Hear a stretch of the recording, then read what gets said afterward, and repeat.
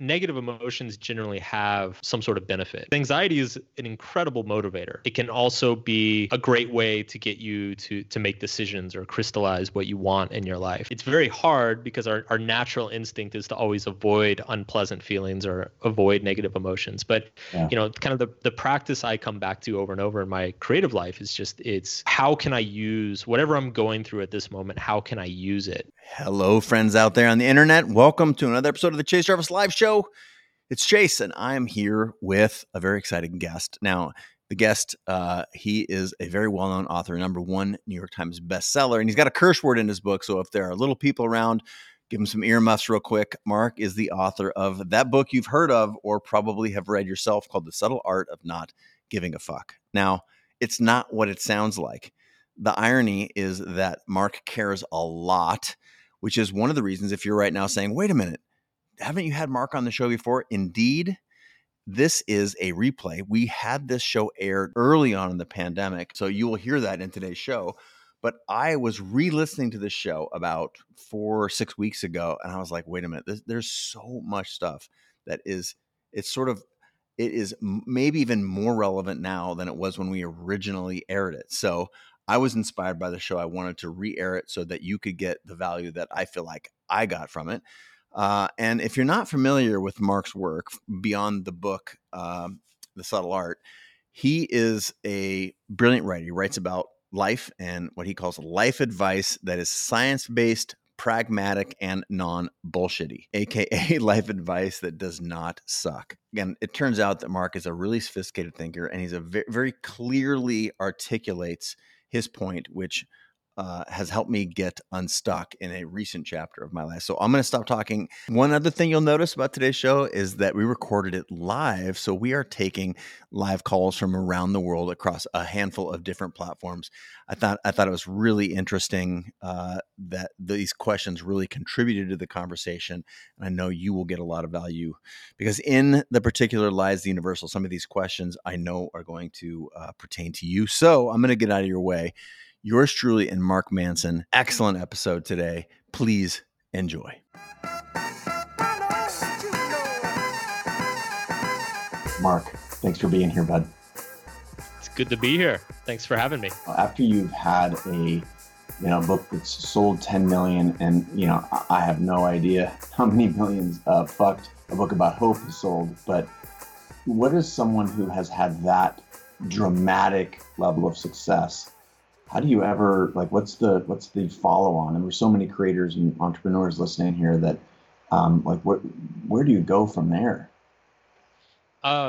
It's a really good question because I feel like there's a little bit of a contradiction in terms of what happens to you after you experience a success that big. Mm-hmm. On the one hand, business wise, the thing that makes the most sense is to just run it again, right? Like to just try to take whatever ingredients made that book work and then just try to run it back and repeat it to kind of milk the most out of it as possible. The problem is that emotionally, that's, I don't know. It's just, for me at least, it's soul destroying and defeats the whole purpose of why I wanted to be an author in the first place. So, but then if you try to work on something new, then you feel like kind of an idiot because you're like, well, why am I risking doing a new thing when I know this other thing works so well and can make so much money? So for me, there's been a real tension over the last few years in terms of what I want to do. My second book, Everything is Fucked, was intentionally I tried to make it different, make it a little bit deeper, make it a bit more challenging, almost in a way to just to challenge myself and just to prove to myself that the world's not going to end if I don't sell as many copies or if I don't kind of reproduce the same sort of success the second time around. And that was really great because now I feel very liberated to work on what I want and kind of let me put it this way. I immediately after Subtle Art came out, it almost felt like a prison a little bit of oh shit, now I'm going to be the fuck guy for the rest of my life. This is all I can do.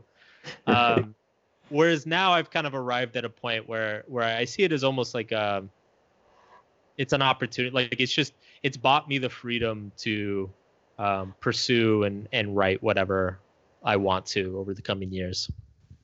Yeah, there's something I wrote about in my book that I have experienced, and I can't even fathom the success that you've had. So it's just got to be exponentially worse. But the concept of when you're starting out, you truly have nothing to lose, right? For a lot of folks, ideally, if you set yourself up to, pursue the creative outlets that you want to, or create a business or a living or a life, doing what it is that you want, and then once you manage to just stick your claws into that just a little bit, the corner of the couch, and you pull yourself up, and then all of a sudden you're on the couch, and then all of a sudden you have things, and then you have an audience, and then you have a bank account, and then you maybe have a house, and then you like all of a sudden you get things that you can lose. Yeah. I'm not suggesting that that you or anyone in this position has gone off the rails and now you're living some crazy ass 1% life, but the same is true whether it's financially or just even your own comfort. You've achieved that. As you said, you've now had the freedom to be able to write what you want to write. And do you ever, and I am trying to explore the success side of what you've been able to accomplish. Do you feel that sense of, you can lose things now? Totally. Or is it pure freedom? No. And it's one of those things that you never think about when you're kind of starting out and dreaming of success, which is there's that freedom of nothing to lose, that freedom to be able to try anything and fail and have nobody really notice that you failed or care. Yeah. That's a real asset that you never get back. And I mean, generally speaking, psychology has shown for years now that humans, the pain of losing something is much greater than the happiness of achieving it, right? So there is that constant anxiety now of like, oh shit, what if I alienate the readership? What if I put out a book that bombs and kills my relationship with the publisher? Like what if what if my next advance is a quarter of what this one was? There's always that gnawing anxiety, but I think it come like at any point along the journey of a creative career, there are emotional challenges, and I those emotional challenges never really go away. They simply shift in nature. It's like when you don't have an audience, you're very anxious and worried about other things, and then when you have a big audience, that anxiety is still there. It's just shifted. It's a different type of anxiety, and so I try to. I try to not fall into the trap of like trying to get away from anxiety. I try to just understand whatever anxiety I'm feeling and work through it. Say more. How do you do that? It's I don't know. A lot of it's just being honest with yourself, being honest of what are you afraid of? What is the pressure?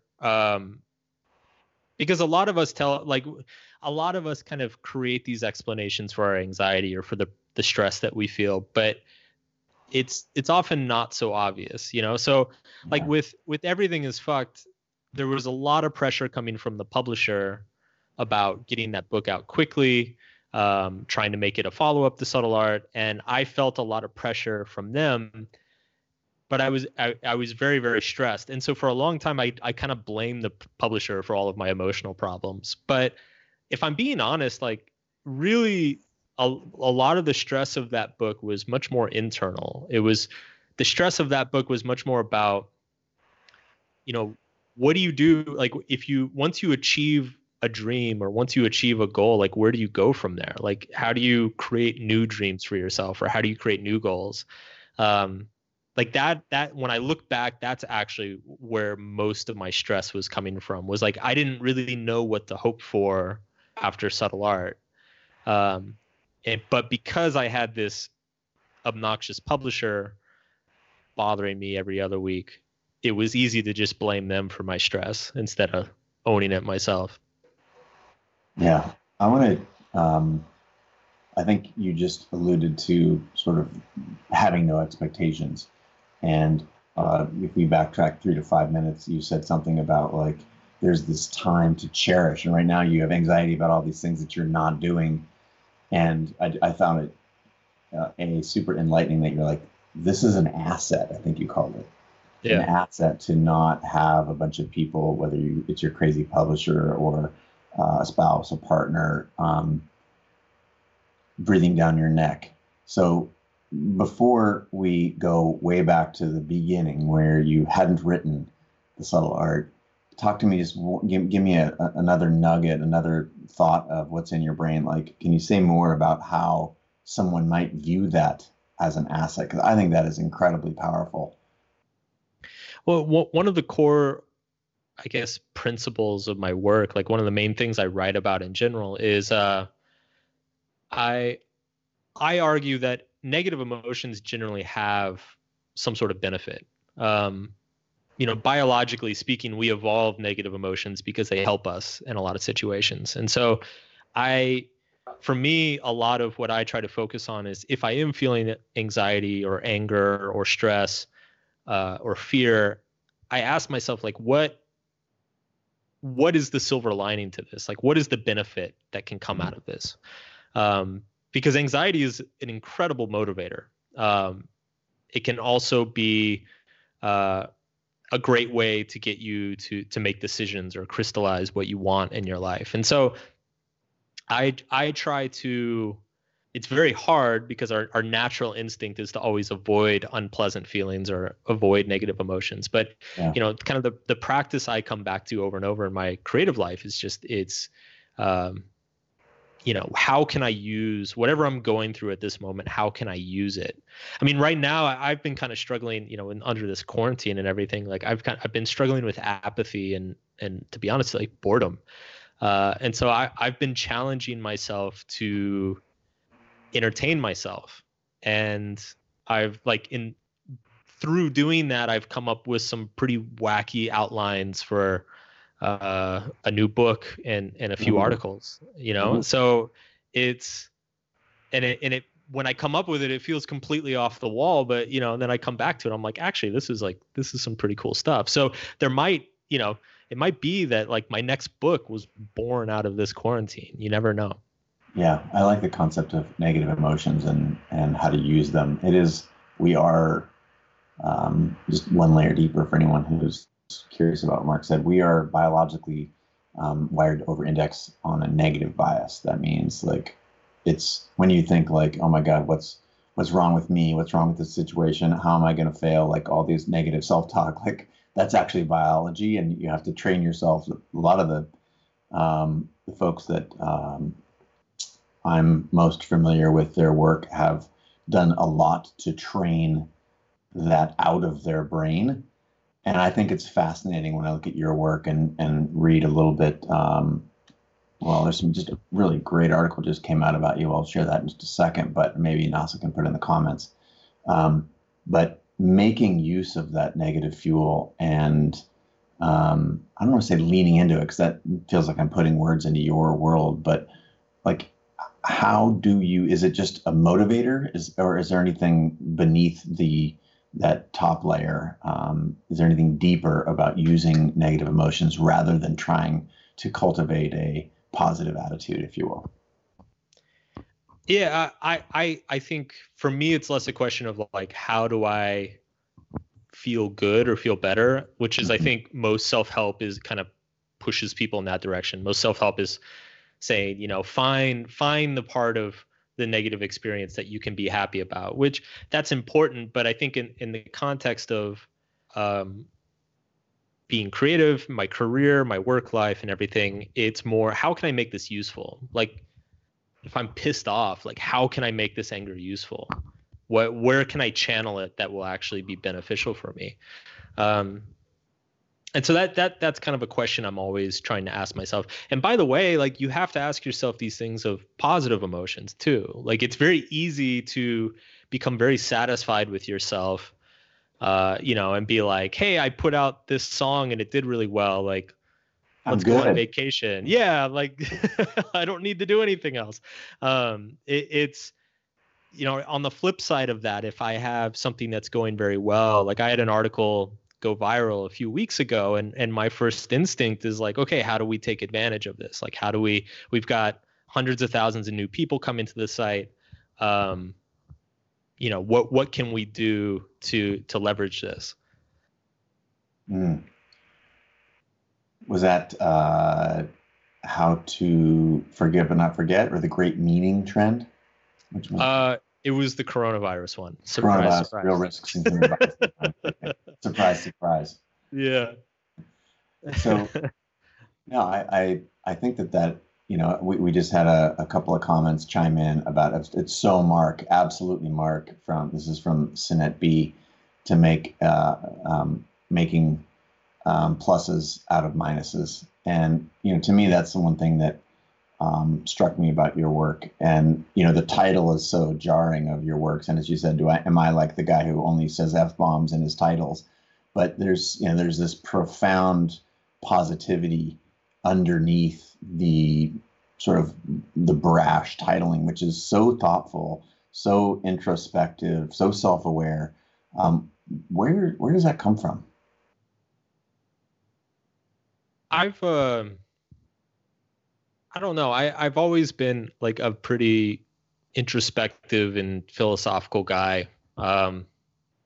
I started reading about psychology and philosophy when I was in high school, and I don't know. It's like this was always kind of like a nerdy hobby for myself, and I got really into studying religions for a while in college, and I meditated very seriously for a number of years, and it's just something I've been really into, and even before, I mean, I never even really thought this would be a career. I started a blog in 2008, and I originally just started it because my roommates had blogs, and you know, like blogs were like the cool thing to do, right? So one of the most famous authors of our time, right? Just my roommates were blogging, so I thought I would do it too. I love it. Yeah, I mean, I didn't even know I could write. I didn't really get good grades in English class growing up. And it's funny because looking back, I realize now that I got bad grades because I didn't follow the assignment, not because I was actually a bad writer. So, but I, you know, being young and not knowing any better, I just kind of assumed like, oh, you know, writing's not my thing. So it kind of, everything kind of took me by surprise in my mid-20s when the blog started taking off and tons of people started reading it. It was, to me, this was just stuff that I had read about and thought about pretty much my whole life. It never even occurred to me that I had something to share with others. But there's an absolute pearl in there. I think that is like, I couldn't have written that out in a script and asked you to say it any better. Like that, to be able to understand that there's gold and then there are hills, and the parts that you don't necessarily are not inclined to look at, or if you start to explore them. So, you know, I want to keep my promise on what I said earlier. We'd go back. And so now it was a great pathway for us to go back to you said you got some roommates, they're blogging, you start writing, even though you don't think you can write. What so many people are listening for their calling. That was the title of my book, Creative Calling. And like, they're out there, where do I look for this thing that I'm supposed to be doing? And so I'm curious if you yourself didn't think you were a good writer. It turns out you just weren't good at following directions. But like, what made you start to look there, and did you explore a bunch of other things and suck at them and then end up back at writing? So tell me, like, how did you arrive at, okay, writing's my thing. I'm your own words were nerdy, a nerdy philosopher, but was writing just the vehicle to get out the nerdy philosophy, or what process did you go to figure it out? Because that's what I find so many people want to know about. Yeah. I actually thought my calling was music for most of my young life. I even went to music school for a couple of years, and When people come to me with that question of like, how do you find your calling or how do you find your passion? My answer is it's usually under your nose, because generally Mm. the thing that you love doing, like the thing that comes easiest to you and that you are most talented at, generally it feels so natural to you that you don't even realize that you're doing it, and most people aren't. For me, like I didn't I was always kind of like a forum junkie back in the 2000s. So I was like that guy. I go on like music forums, and I was that guy who would, anything I disagreed with, I would write like a 4-page reply going like bullet point by bullet point why you are wrong about everything. And it, like, I was just this like really obnoxious 20-year-old that just wrote pages and pages on forums. And I thought that was normal. Like, I didn't realize that most people didn't do that, or that that most people didn't enjoy that. And so when I started blogging, my buddies, like, they would post these little like 3 or 4 sentence blog posts, and I would post like a 5-page blog post because I thought it was fun. Like, I had like I'd go on like a date, and I'd get too drunk, and like something stupid would happen, and so I'd just write about it. And then my friends would be like, "Oh my God, how much time did you spend writing that?" And I'm like, well, I don't know, like an hour. Like it didn't strike me as a big deal. And so it took me many, many years to realize that what felt very natural to me, which was sitting down at a computer and writing like multiple pages, um, was very difficult for other people. And was not fun for other people. Like, for me, it was fun. It was like a cool way to spend a Wednesday night. Um, Whereas for most people, it was like a chore. And that's when I started to kind of piece it together that, like, oh yeah, maybe this is a thing, like maybe this is something I should be doing a lot more of. Did you explore that? That's fascinating. Hey, thanks for sharing. Did you explore other things, or when you said, I loved, you said, it's hiding right underneath your nose, or when you discovered rather that, oh, you mean you don't like writing 5 pages on a Wednesday night for fun? And, did you just funnel all of your focus and interest in writing? Or maybe can you talk a bit about your music exploration or any other sort of jobs that you found yourself being pulled to, or that, parents or their social pressures kicked you into, only to then return? Or help me understand that. Sure. Well, my experience in music school was very helpful in that regard as well, because like I said, I thought music was my calling, and I ended up dropping out of music school for the simple reason that practicing music 6 hours a day made me miserable. And I looked at the people in my music program who are like clearly, like they were going to make it, they were going to have careers and everything. And they didn't seem to be miserable. They seemed to be more than happy to practice 6 hours a day. They didn't mind it. And so I kind of just put 2 and 2 together. I'm like, I'm probably not built for this the way some people are. And maybe my passion for music is listening to music more than it is playing it or performing it.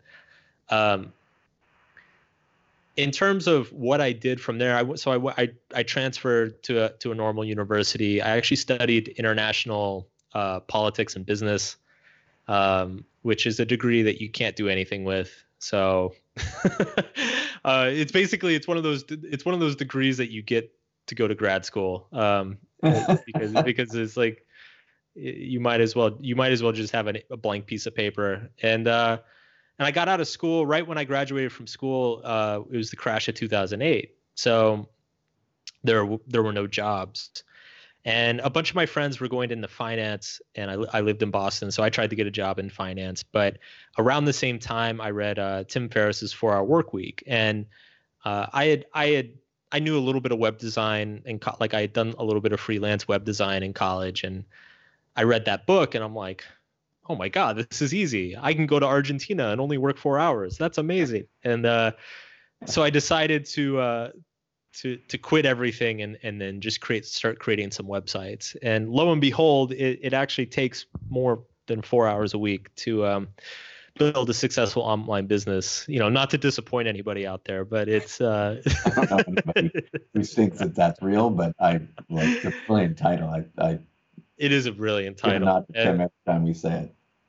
I know. But it's I ended up I had a friend back then who also was trying to build websites, and he used to joke. He said, "Yeah, we work 16 hours a day so we can make money while we sleep." That's right. uh, so I started doing that for a few years, and back then blogging was like hugely popular. It was kind of like blogs were like the new hot thing. It was kind of like how podcasts and YouTube are now. Like that's what blogs were back in those days. And so if you wanted to get traffic, if you wanted to rank well on Google, you needed to create blogs for your websites. And so I started doing that, and I kind of muddled about for about 2.5 years trying to create some e-commerce sites, trying to do affiliate marketing, trying to do scrape anything together to kind of make a living.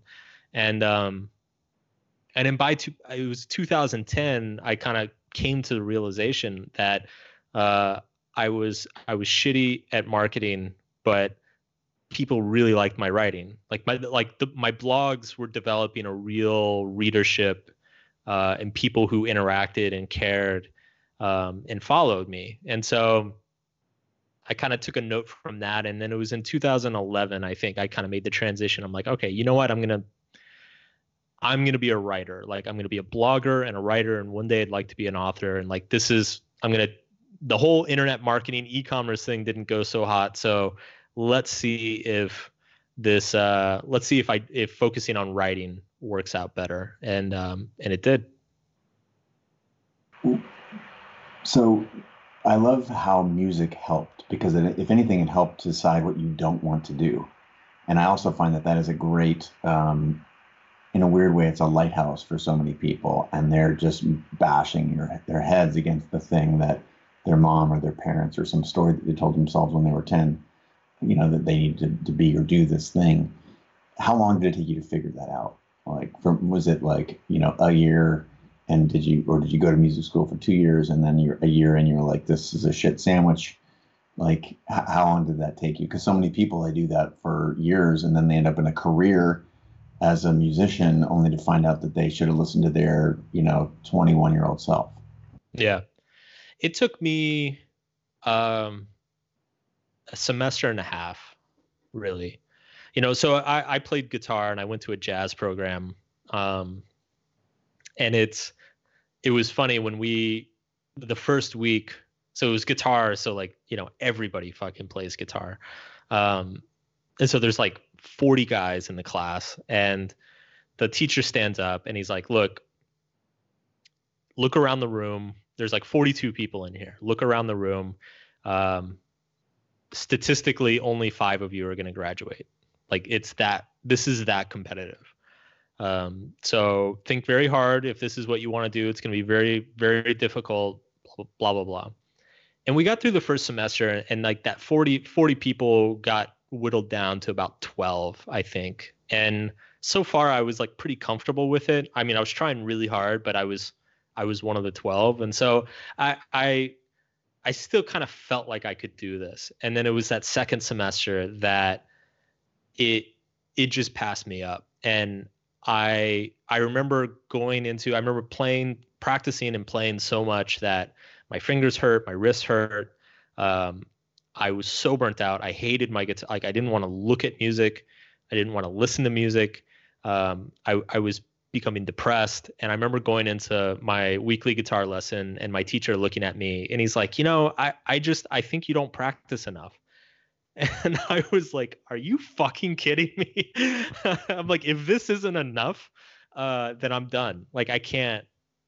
I really and I looking back, I think that probably gave me more confidence to leave is knowing that like I gave it everything. Like I gave it 100%.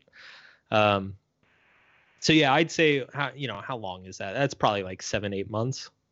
Yeah, there's so much wisdom there. I was one of the really dumb, stubborn people who tried to keep that up in graduate school for 2 years kicked me like 50 grand into debt as a philosopher. You mentioned you like to read philosophy. I went to graduate school in philosophy after failing on medical school. Another thing I realized that however many years of study and MCAT and all that shit that I bailed on, and it was pure torture. And I think right now there are people out there who are tortured and they're doing shit that they don't love.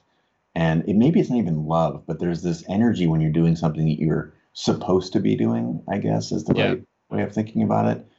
And I think I equate it to the tractor beam in Star Wars when you're just like feeling pulled towards something. Maybe that's against your will, so that's a bad example. But like there's just something, it's like a path, and things start to feel different than, like writing on Wednesday night, to take your earlier, phrase, relative to 6 hours of playing the guitar. Contrast those for me. Was it? Yeah. Yeah. I mean, the way I describe it in my work is it's, you choose the struggles that you enjoy having, or to put it even more extremely, like, what sort of like masochist are you? So the difference for me, and I think a lot of this gets lost because there's so much emphasis in our culture on, never quit, persistence wins out, you should discipline yourself, all this stuff. And the truth is you should quit most things you do. It's, you are the amount of leverage that comes with doing the thing that you're best at and that you enjoy most is so high. Like the returns are such a multiple higher than other things that you should be quitting most things that you do. So for me, it's the way you've truly found something is you enjoy the hard times. Like there's never a moment, like when I was in music school and I was struggling, and I actually started to hate the guitar. Like I started to hate the music I was playing. That to me, like that is immediately a sign that I'm in the wrong place. With writing, even in the times where I'm so frustrated with writing, so frustrated with the book I'm working on, it never crosses my mind that this isn't what I want. This isn't what I chose. A good analogy for this is like, it's the same way of recognizing you're in a good or a bad relationship. If you're in a good relationship and you have a fight with your partner, it brings you closer together. Like it's not, you never think to yourself like, why am I with this person? I'm such an idiot for dating this person. Like if those things are coming into your mind, then it's probably a red flag. Whereas when you're with the right person and you have a fight, it just brings you closer together ultimately. I think there's like, if you are not watching this live, and I'll reacquaint those people who just joined it, but if you're not watching this live and you can rewind that second or press on the podcast, like go back 30 seconds, just listen to that again. I think that is such a simple but profound distinction that, having surveyed so many people across lots of, especially creators and entrepreneurs, when we're sold a dream of the thing we're supposed to be doing, and then the thing we really want to be doing is, over there, and there's this distance between us and it.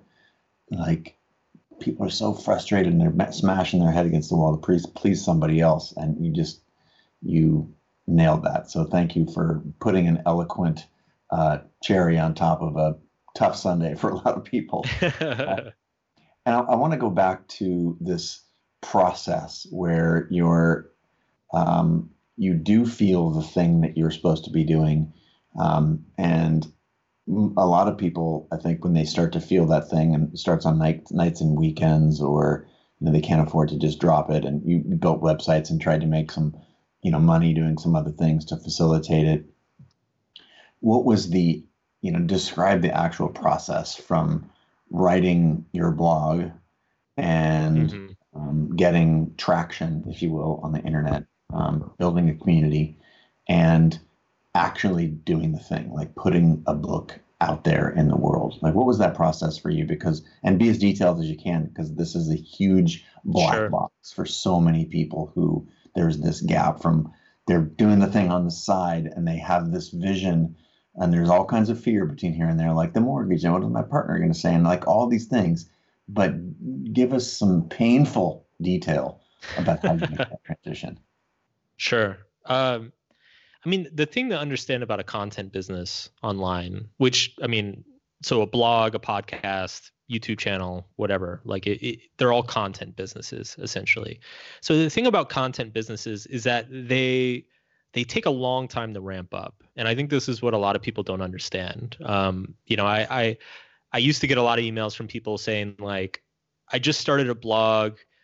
How much traffic do I need to like quit my job? And I'm like, you're probably looking at that the wrong way, because Wrong it's question, dude. yeah, exactly. Like it's a content business is like a snowball, and it takes a long time to get that snowball built up. And there's a lot of micro decisions that have to happen over the course of months and months and years, and you have to consistently be creating an archive of content that entire time. So in terms of blogging, it was paying attention and being able to adapt and take advantage of opportunities as they arrived, over the course of say 2010 through 2015. So early on, that was primarily through interlinking with other blogs. That was when podcasts were just starting up. So I used to try to get on the podcasts and stuff. And just trying all sorts of different tactics. And then around 2013 is when Facebook really opened up its news feed to publish content. And so I noticed pretty early on, I had an article go viral in the summer of 2012, fall of 2012. And I was like, holy shit, that's a lot of traffic. That's a lot of traffic really fast. And so I kind of became obsessed with Facebook's algorithm. And I realized, I studied, I understood that like what Facebook was doing at the time was Facebook wanted to start competing with news. And Facebook basically wanted to be the world's homepage. And so they were syndicating good published content from other sources, giving a very high priority on people's news feeds. So if you could write something that people really liked and wanted to share, it could go viral very quickly and very easily. This is kind of like a golden age of virality. It's much, much harder these days. And so I feel like I figured that out about a year before most people. And so I started leveraging that and really just like finding content and trying to kind of maximize the Facebook output essentially. And so that's how I went from, over the course of, I guess, 2008 to 2012, I slowly built up to maybe 100,000 followers a month. And then from 2012 to 2014, I went from 100,000 to 100,000 to a million per month. And then by 2015, 2016, it was closer to 2 million per month. And so it's like anything, right? Like it's a craft, but you also develop like a sensibility to understand how the flows of internet traffic function and how they work, and how to, slightly if I reposition a couple things this way, I'll be better positioned to take advantage of it. For instance, just the last year or two, we've noticed that, Facebook's basically dead now. So a lot of the stuff that I wrote back then is still, it needs to be updated, revised, retitled. And so we're updating it to try to take advantage of like SEO, Google SEO. With the success of the book and everything, Google really likes my site now. So you're constantly having to, I think, being a creator these days is, if you want to be an independent creator, you have to have kind of a business or marketer's mindset about your own work. I think of it as wearing two different hats. So like I have my author hat that I wear in the morning, like I said earlier. And the author is just, all he cares about is just writing something really cool and good. And then I go to lunch, and when I come back from lunch, I take the author hat off and I put the marketer hat on, and I look at what I've written and I say, okay, what can I do to serve this piece of writing the best I possibly can? What title can I put on it?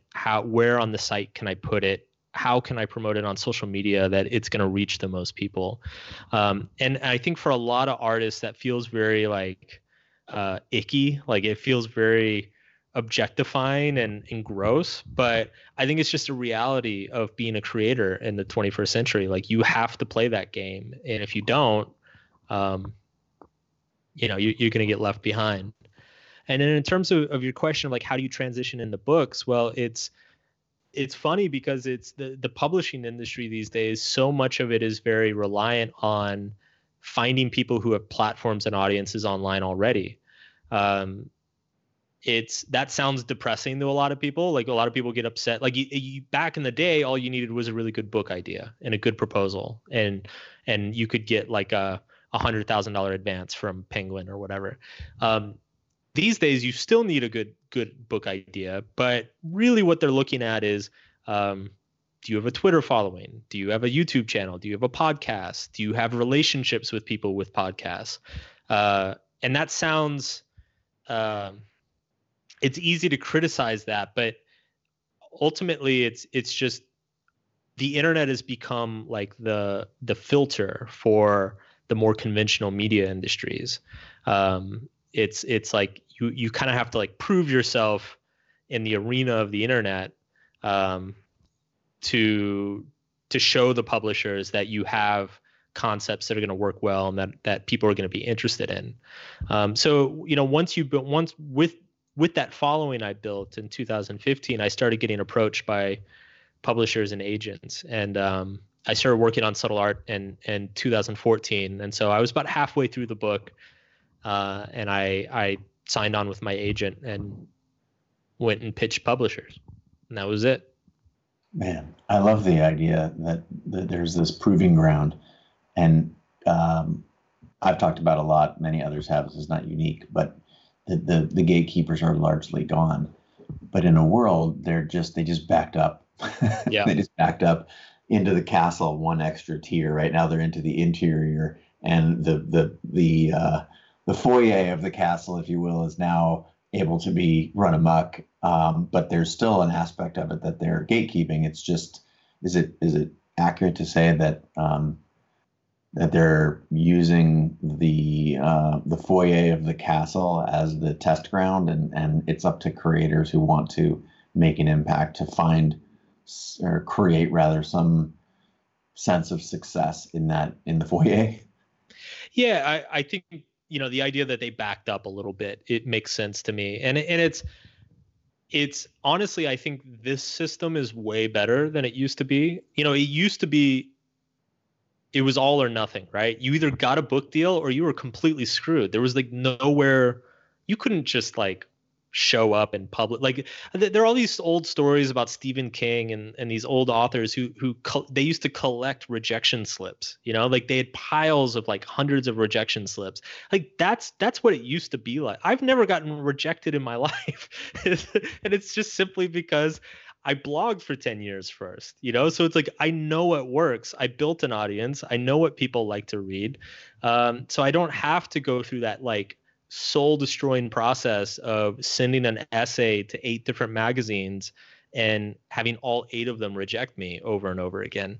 So it's opened up this middle ground. Like you can make a full-time living online, producing content online now. You don't need a publisher. You don't need to be on TV. You don't need all these things. Like if you're good at what you do and you're putting good content in the world, you can you can have a middle class income within a few years of work. So it's to me, it's opened up this whole new middle ground now, where it's not all or nothing anymore. Now it's kind of like this gradual scale that you climb, and the conventional media is kind of just move themselves to the top of the ladder, and that's all they inhabit now. No, that's brilliant, and there's a sense of the rejection letters are a thing of the past, and now the hard part is not in getting rejection letters, but it's in writing for 10 years before anyone knows your shit, right? Yeah, exactly. Like that's we're just shifting the pain. The pain is still there, but I think exactly. It's but at least somebody's reading it, It's like exactly, even if it's your mom and your roommates or whatever. Yeah. All right.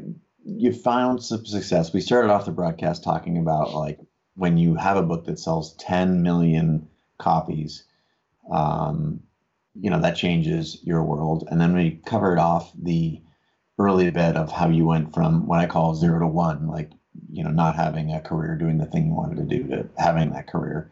Um, One thing is to me, the big mystery is now, what is you mentioned early on, fear of apathy and boredom, and then you mentioned your creative process. So, between the next now and the next mega success, and between going from 0 to 1, there's just a lot of grinding and doing. And so I'm hoping that you can take a minute and paint a picture of what your days look like, what your creative process is. And before you do, I want to welcome people who are coming in from all over the world. We've got New York, we had an Indonesia, we've got Oslo, Norway.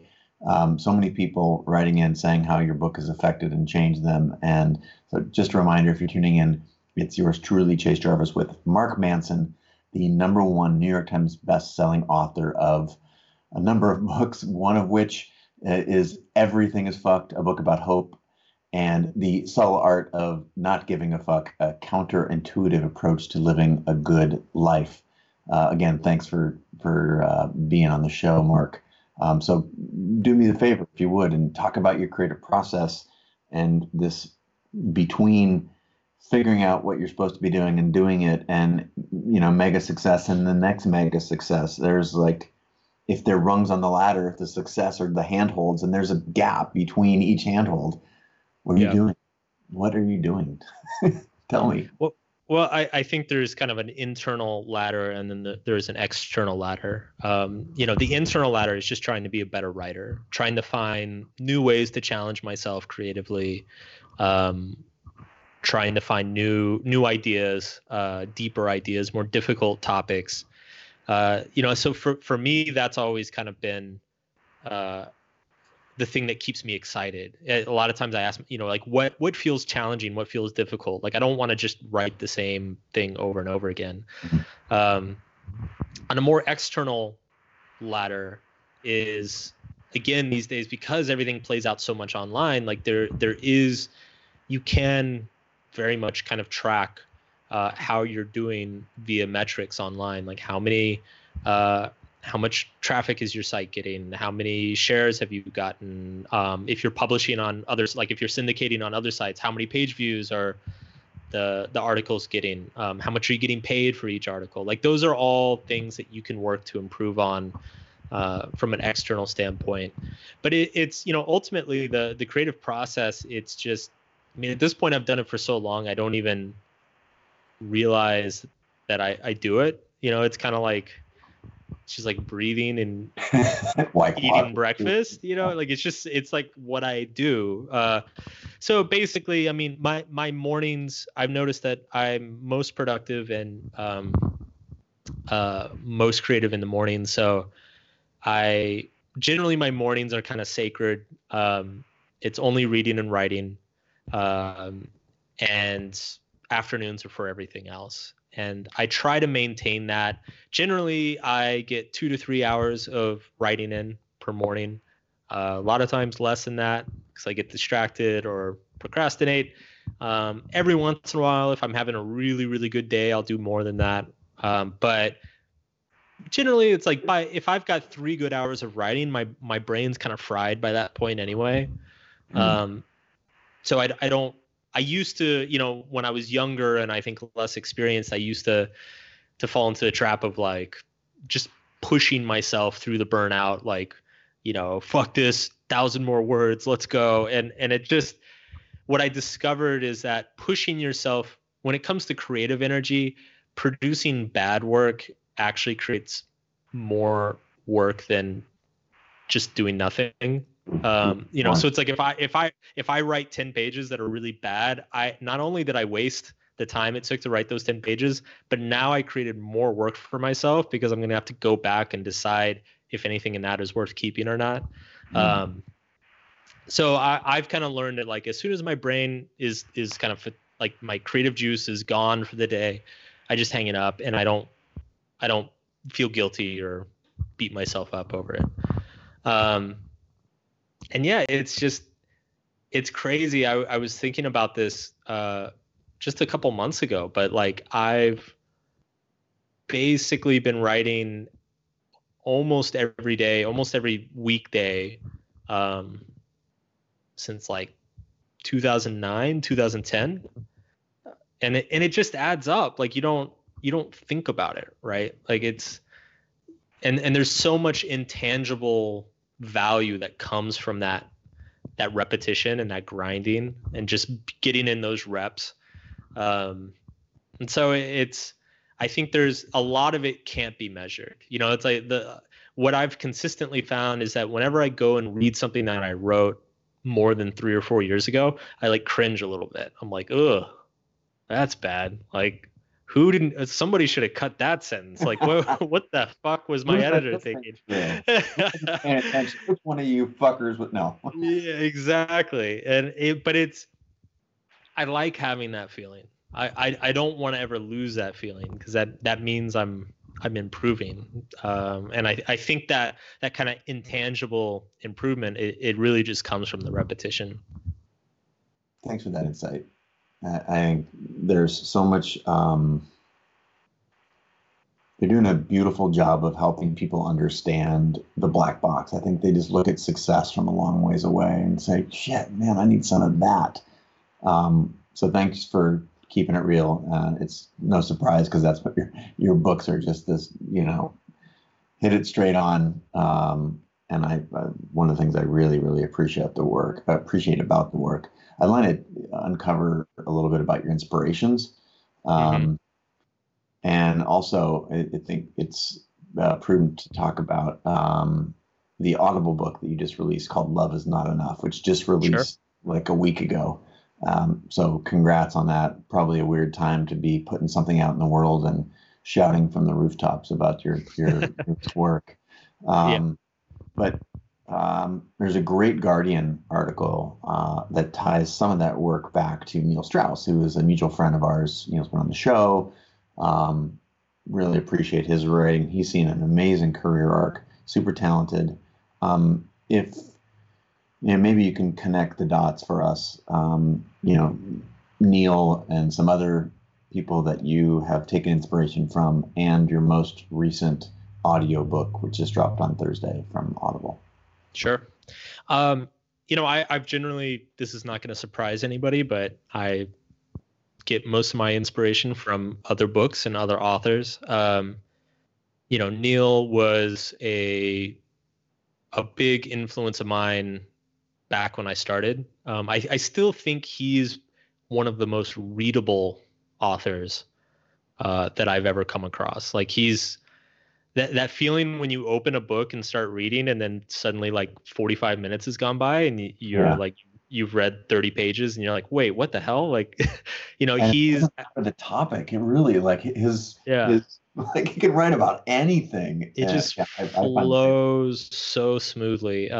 He's incredible at that. Early on, Tim Ferriss was an influence as well. I feel like Tim is, when all is said and done, he's very much going to be kind of seen as a voice of a generation in terms of just how we approach life, how we think about life. And so when I was starting out, he was very important. As time has gone on, my inspiration has shifted. It's these days I try to focus a lot more on just really, really good nonfiction, like classic nonfiction. So authors like David Foster Wallace, Joan Didion, Hunter S. Thompson, people who have written, who are kind of like the greats of the nonfiction essay, or the nonfiction piece. I went through a phase where I really studied them and read them a lot. And then these days I'm actually getting a lot more inspiration from, I guess, philosophy and kind of tangential topics to my own. So I primarily write about psychology and self-help, but most of my reading these days is either philosophy or it's like economics and politics, because I feel like those things, everything kind of ties in together. But it's like I feel like I'm very, after almost 15 years, like I'm very knowledgeable about the psychology literature. And so it's more, I'm kind of looking to these tangential subjects to kind of see like how things connect in ways that maybe I didn't consider or think about before. But I think the important thing is to just keep finding what lights you up and what excites you. And then in terms of the new project, so I released an audiobook on Audible last week. It's called Love Is Not Enough. It is a super weird time to be launching anything. Like 2/3 of my interviews were canceled. Couldn't leave the house. I was supposed to go on TV and do an event and do a launch party and all this stuff. And it's all canceled. But if you're at home, as the title would suggest, it's an audiobook about relationships. If you're at home, it's a really cool thing to kind of dive into. It's basically me sitting down with 5 different people with relationship problems. And, rather than like coach them, like, most of the things on Audible, it's kind of like coaching.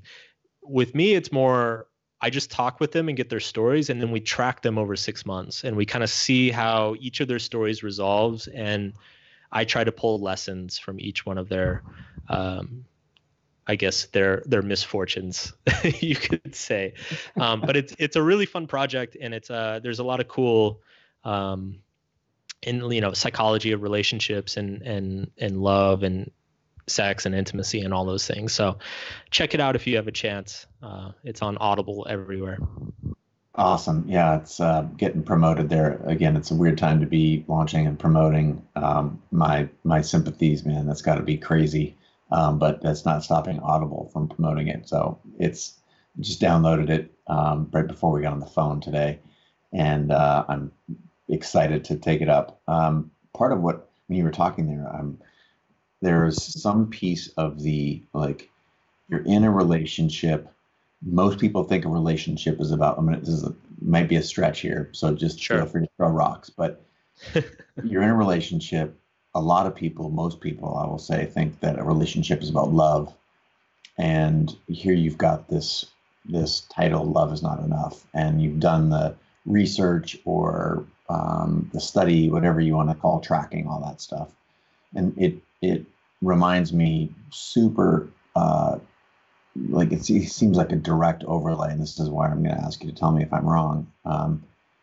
Go back to being a creator. And a lot of people think about being a creator or an entrepreneur is just about creating. But you were also very clear that just creating is not enough. You did a lot of work. You have the first half of your day, which is the creative part, and the second half, which is the promotional part and the news part and the algorithm part and the, like, how am I going to best serve this thing that I just wrote? And is there a connection between those two, or am I just digging where there's no gold? I think there is. I think it's this idea of passion and commitment. It's the thread that ties a lot of these different subjects together, whether you're talking about health, wealth, love, business, whatever. But it's one of the things that I say, or that I've written a few times on my site, is even if you have your dream job, like, even your dream job is going to suck about 30% of the time. And I feel like that's true with relationships too. Like, even if you're with, like, the love of your life, they're going to annoy the shit out of you about 20 to 30% of the time. Like, that's just life. That's just how it is.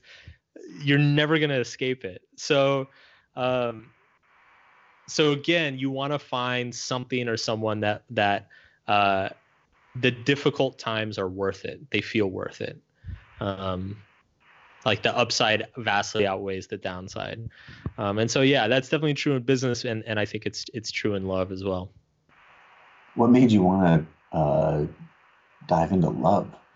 For someone who's talking about not giving a fuck, love is like a spectrum, right? That's almost the same pivot that Neil made from being the pickup artist to now his most recent book about being in a relationship with someone he loves. And is this opposite side of the same coin? Is this like, oh my God, I had it wrong before? Why the pivot to love? Well, it's funny because dating and relationships was kind of my wheelhouse back in the day. Like, when I started my first blog that like kind of took off was a dating and relationships blog.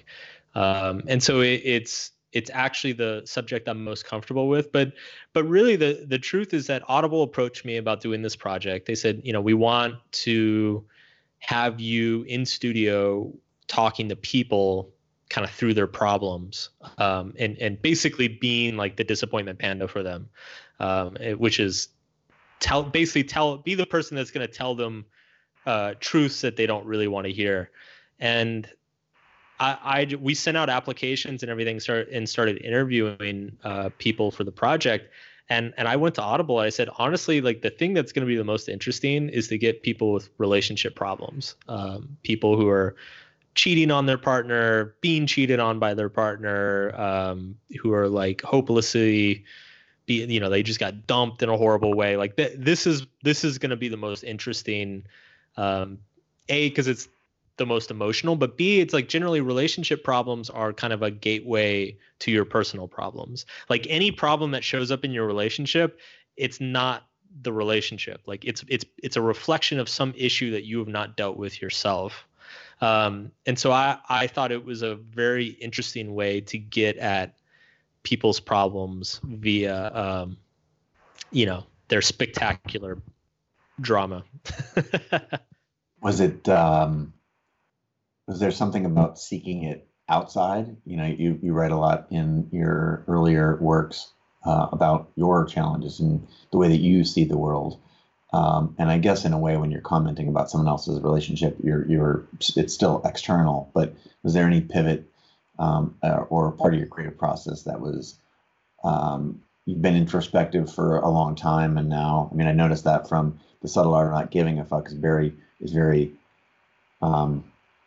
personal. Like this is what it's like for Mark Manson. And then, your next book was a lot more external, like the world is fucked. Yeah, right. And is there something about relationships that that it was another? Was it easy to throw stones at? Was it just like, was it easy pickings, or what made you go there besides just looking for, telling the Audible people like, you wanted some real drama? Here's where we're going to find it. It was a combination of being a topic that I felt very comfortable that I could talk people through, but also just being the most entertaining. It's because when we were initially interviewing subjects, like people would come in, I talked to a woman who thought she wanted to change careers and was nervous about it. And then, so we started to get into it, and it turns out, well, it's the thing that's really holding her back is that her parents depend on her financially. And we talked about that for a little bit, but then it kind of felt like, okay, well, like I can't tell you what to do, so good luck. There's not really anywhere to go from there. Whereas like relationships, it's just this like endless fountain of interesting, juicy information. You get into people's childhoods, you get into people's fantasies, you get into people like, the awful thing that her college boyfriend did to her that she still thinks about all the time. It's just, it's a much juicier topic to get into, rather than some of the other things that came up. Always looking for fertile ground as a creator, right? Exactly. We extract value, and what's the saying? In the particular lies the universal, right? You tell a story about a person, and we really know that it's about everybody, or about most people. Yeah. I want to retrace some of our steps, and again, echo sentiments coming in from the Philippines, from New York, plenty from California, Los Angeles, San Francisco. A lot of people expressing a lot of gratitude for your work, and I want to take a second and acknowledge how profound your work is, how it's made an imprint on a generation. You've talked about Neil and Tim and a handful of other authors, but you've really captured a spirit and the zeitgeist, if you will. And so I want to take a second and say thank you and recognize your brilliant. So appreciate you, and thanks again for being on the show. Thanks, man. Yeah, appreciate it. And before we scoot, I think it's impossible for us, it's impossible for me on this to not acknowledge that we're in a sort of different time right now. We're recording this on the 31st of March, in, I would call it sort of mid or peak COVID virus. We're all locked down, and this sort of global pandemic is different than so many other tragedies. 9/11 was very U.S. centric. Even the financial crisis, and it was felt around the world, but it was, I guess, it was still there was a distance for some, and this, however, is uniting and connecting because it's pretty much everywhere.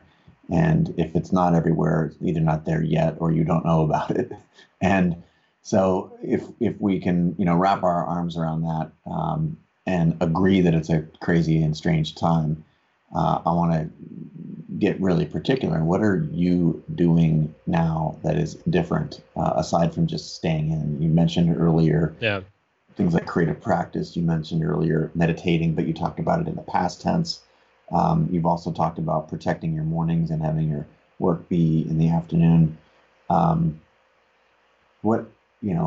can you explicate for us, if you will, what it's like and what are you doing differently? And if you've got any advice, again, people from the Philippines and from Puerto Rico, and we just got Emmerich from Portugal. Everyone wants to know what you're doing. It's a struggle. And for me, I guess the two best things that have come out of this is, one, I am having more conversations and phone calls with friends and family than I have in a long time, which that's nice. And I hope that a lot of these communication habits that we're picking up during this time continue, even once we're out back into the world. And the other thing I'm doing is because we're stuck at home, the wife and I are cooking every night. So this is the healthiest I've eaten in, my God, since I was a kid, probably. It's same. I'm just sorry. I was trying to cover I should have just muted. I started laughing and thinking the same thing. I weighed myself this morning. I was like, yo, this is like working. I know. Like I've lost 3 or 4 pounds. Like I'm feeling super healthy. So those are the two good things. And I do think that I'm actually working on an article for my site next week, kind of about like managing mental health during this period. Finding some sort of routine, finding some sort of health practices, keeping relationships tight. I think those are the best things to do. But I'll be honest too, like it's hard some days. Like today was actually pretty rough. For some reason, for me, it's like days are very hit and miss. I'd say a couple days a week, I am just like a total slug and can barely get out of bed and am just like, what's the point? Let's just watch TV. And so I try not to hammer on myself too much for that, but it's definitely something that I need to get better on too. So it's a weird time. It is a weird time. That's the reason for the question. I'm super grateful for you taking the time to appear here on the show. And for those of you who are tuning in late, you need to rewind this. Keep an eye out on creativelife.com, where we're going to be sharing this, all of the sites there. And as a close, what is the best place? Where would you direct folks to sample your work? Of course, the books, the bookstores, Amazon. Of course, you type your name in anywhere on the internet, you get lots of stuff. But is there a preferred? Is it markmanson.net, or where would you prefer people track you down? Yeah, go to markmanson.net. Check out some of the articles there. There's hundreds of pages of free content there, and if you like it, sign up for the weekly newsletter. I send a newsletter out each Monday, it's called Motherfucking Monday, of course. And then the books, Subtle Art of Not Giving a Fuck, Everything's Fucked, the book about hope, and then the Audible original, Love Is Not Enough. Check them out. Awesome. Thanks so much for being on the show. For those of you who are tuning in from all over the world, thanks for joining us live on all of the platforms. Stay tuned for more stuff at creativelive.com/TV, where we're basically airing COVID content from creators and entrepreneurs from all over the world. And Mark, thank you so much for being on the show. We'll make sure to share this with you when we put out the the audio and the video versions. And couldn't thank you enough for your time. I appreciate it. Thanks, dude. Appreciate it. All right. Hey, before you go, thanks so much for listening. And if you got value from this show, chances are your community will too, right? In the particular lies the universal. Please share this link to the show with a friend or mention the show on social. That is a huge benefit for us hopefully in exchange for providing value to you. I want you to know that I really appreciate your time, the attention, anything that you give to the show, and the questions that you ask our guests, either on social media or through my text community. All of that is pure gold. This community, like any community, is a testament to that old phrase, a rising tide floats all boats. And by elevating one another, by sharing and resharing this show, the tidbits that you learn and the experiences you take away, all of that has a collective, massive positive impact on the world. So just a quick thank you. I appreciate all the effort you put into sharing for this show. All right, that's a wrap. Let's put today's episode into practice and get back to growing together.